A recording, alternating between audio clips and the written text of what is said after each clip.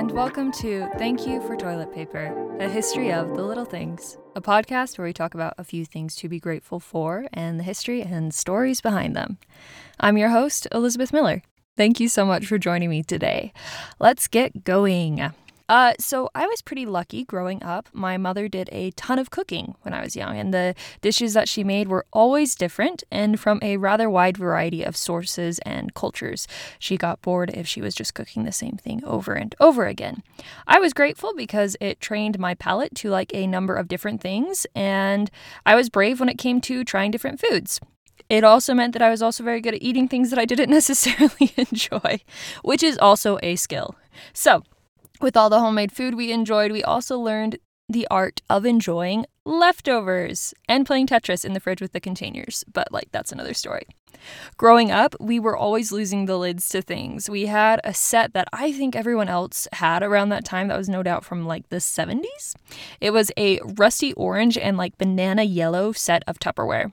Tupperware parties were also a huge thing as I was growing up. I don't know if it's so much the case anymore. Kind of is, maybe. I don't know. We'll find out as we talk today. And we didn't really attend any that I remember, but I remember that my mother did have Tupperware, so maybe she went to a party.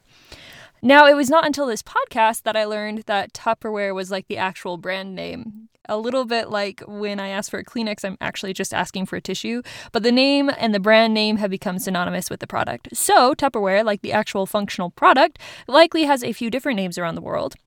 But today we're going to focus on Tupperware, its origin, and talk about a few reasons that we love this little packaging that keeps our food fresh.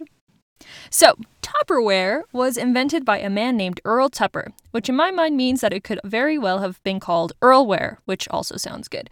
But if you ever wondered why it was called Tupperware, now you know.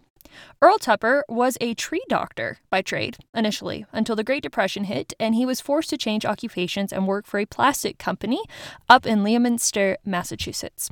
Eventually, Tupper left to create his own business. The first products that Tupper Plastics made were cigarette cases and beads. Eventually, Tupper tried his hand at making bowls and discovered a way to make an airtight seal and called the container the Wonder Bowl. The vacuum-sealed lid was inspired by paint cans. In 1942, Mr. Tupper made his first designs for a kitchen container, and it was bell-shaped. His designs and brand went public in 1946. His designs for these storage containers featured a patented design called the burping seal. This knowledge alone would have forever changed my childhood. A burping seal was a patent born from his patent for a bread server or an airtight seal container that he applied for in November of 1954.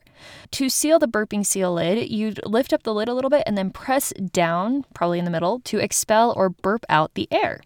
Not only did Earl Tupper invent Tupperware, but he also invented the specific plastic for his containers. He did this back before he got to Tupperware in 1938. Now, Tupperware benefited from a special marketing technique. It was a party technique. Remember I mentioned those Tupperware parties? Well, it turns out that this was a marketing strategy used from, the very beginning. So, initially, when Tupper tried to sell his containers, he did not get a lot of momentum. It did not do well at department stores. But then a woman named Brownie Wise, who had previously sold Stanley Home products, realized that Tupper could use the same strategy that Stanley Home products used, which was parties. Using this strategy to sell Tupperware with Tupperware parties, she outsold the store sales. When Tupper saw the success, he made Brownie Wise his VP and head of sales. The first Tupperware party was hosted in 1949. The Tupperware party was particularly clever because Tupper's target audience would be those who would use his product, those in the kitchen. And at this time, that was largely made up of housewives. Housewives who were busy managing the home and raising the kids and generally keeping people alive and the house going. By doing these parties, housewives could enjoy a social activity as well as earn some income in their own homes and find a useful product tested by friends. Pretty clever. Albeit later, there are some downsides, among them peer pressure and the like, but overall, the idea was a banger and definitely worked for Tupperware in the beginning. And there are still many Tupperware parties today.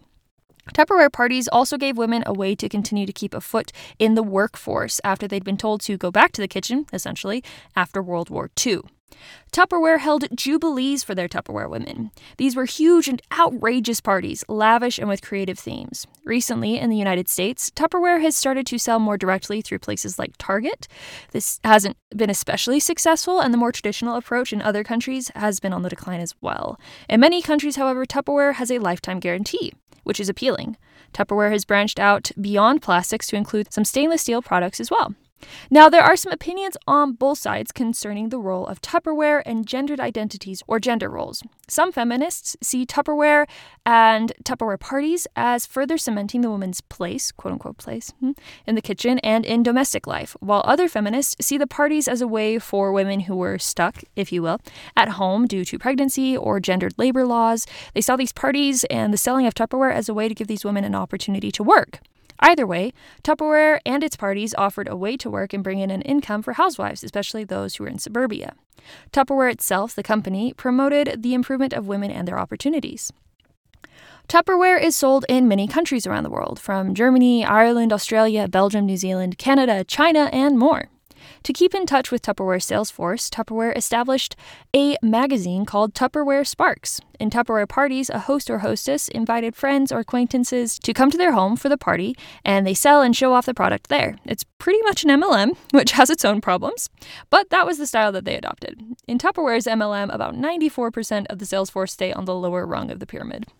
Turns out that Tupperware wasn't all that was on Earl's mind either. He had drawings for designs featuring a fish-powered boat, permanent press pants, and an improved design for the garter. The boat-powered fish sounds especially fascinating to me. I wonder how fishermen would feel about it. Tupperware is probably his most successful product, however, and it is sold in over 100 countries around the world. Tupperware is considered one of the greatest inventions of the 20th century and was named so by the Guinness Book of World Records.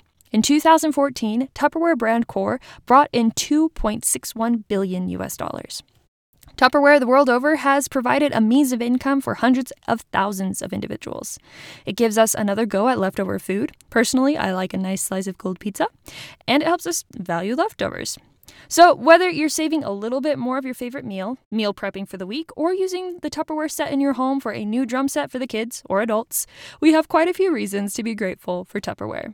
Now we're just waiting on that fish-powered boat. That's it for this week. Thank you so much for listening, and I hope you have a marvelous day. Take care.